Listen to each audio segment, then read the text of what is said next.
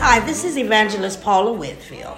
In some relationships where physical violence is present, women are told it's an act of love.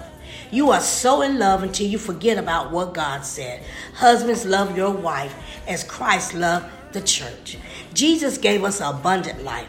Many women are victims right now of abuse, and some are dead because they thought things would change. See, the devil is like a roaring lion, seeking whom he may devour. This brings me to a story in the Bible. A young, beautiful woman, an innocent, humble, and had a loving heart named Tamar. She, being raped by her stepbrother Amnon, he fell in love with her. Then after he trapped her, playing sick, he raped her, then called his servants to get her out of his sight. Ladies, it's a thin line between love and hate. Here is a piece of my heart. Yes, I was abused and almost got killed. In 1981, I wasn't saved, but I felt grown, leaving my home to follow my ex-husband. This happy, loving person turned into a miserable, scared little girl. He was the boss. He cursed me out, he slapped me, and constantly raped me. He made me snort cocaine to put me in the mood, slamming my head down, making me do it right. Crying only made him mad. And one day, I hid in our other bathroom and locked myself in, leaving my child in the living room while I hid, crying in the bathroom. I could hear his footsteps coming towards me, and I heard him break down the bed and saying he was going to kill me. Tears ran down my eyes as I heard him saying, "I'm going to kill you." It went on for hours, and then I heard my baby girl crying, but was scared to come out. All of a sudden, he got something to unlock the door. He grabbed me with a steel bed rod in his hand. He would tell me he loved me, and if I just do right, and have no friends, don't go anywhere, and just listen to him, our marriage would be good. When we would go to visit his mother and his family, he would make me take these speed pills to make me stay up with him while he drive. I could go on and on, but this is a little part of my abuse. I heard a small voice one night as I was cooking, said, "Leave. Get your daughter and leave." I finally called my mom and told her that I was being abused and I needed to get out before he came back. We did, and I paid for it. In and out of courts, threats, and etc. God heard my cry, ladies, a sinner's prayer, and he helped me. I thank God today that I'm alive, and it didn't hurt and mess up my daughter. She was just a baby, but all that hollering, cursing, no child needs to be in that type of environment. God cares for us, even when we go in the wrong directions. Our hearts get hard, but God, he said he would never leave us nor forsake us.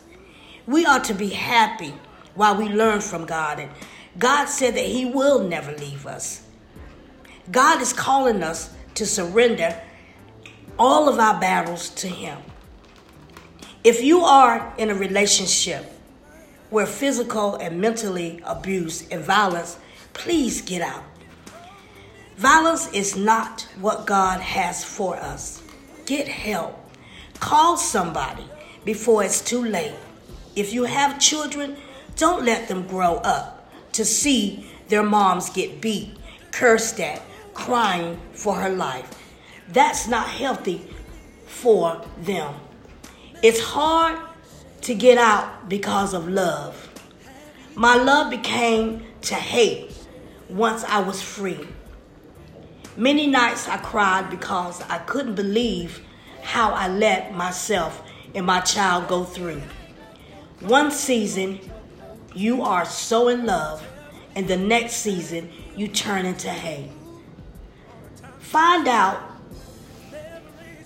he came from an abusive father. But I don't care how you grew up, because when you grow up, you have free will to be a good man. You learn and you keep moving to your greater, which God has waiting for you. You can make it. I did, and lots of other women too. Listen to God. Don't be hard-headed and think it's going to change. Remember, you can't change him. He has got to want to change for himself. God heals, he saves, he convicts, and he does the convincing to a sinner's heart.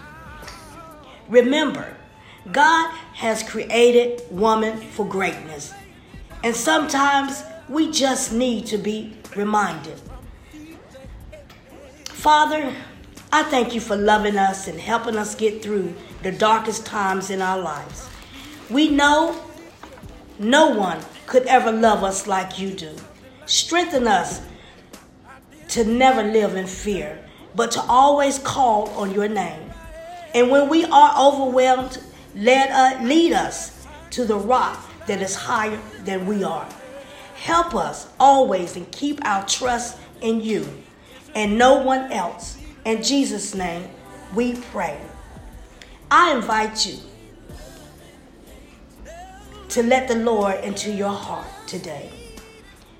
If thou shalt confess with thy mouth the Lord Jesus, and shalt believe in thy heart that God hath raised him from the dead, thou shalt be saved.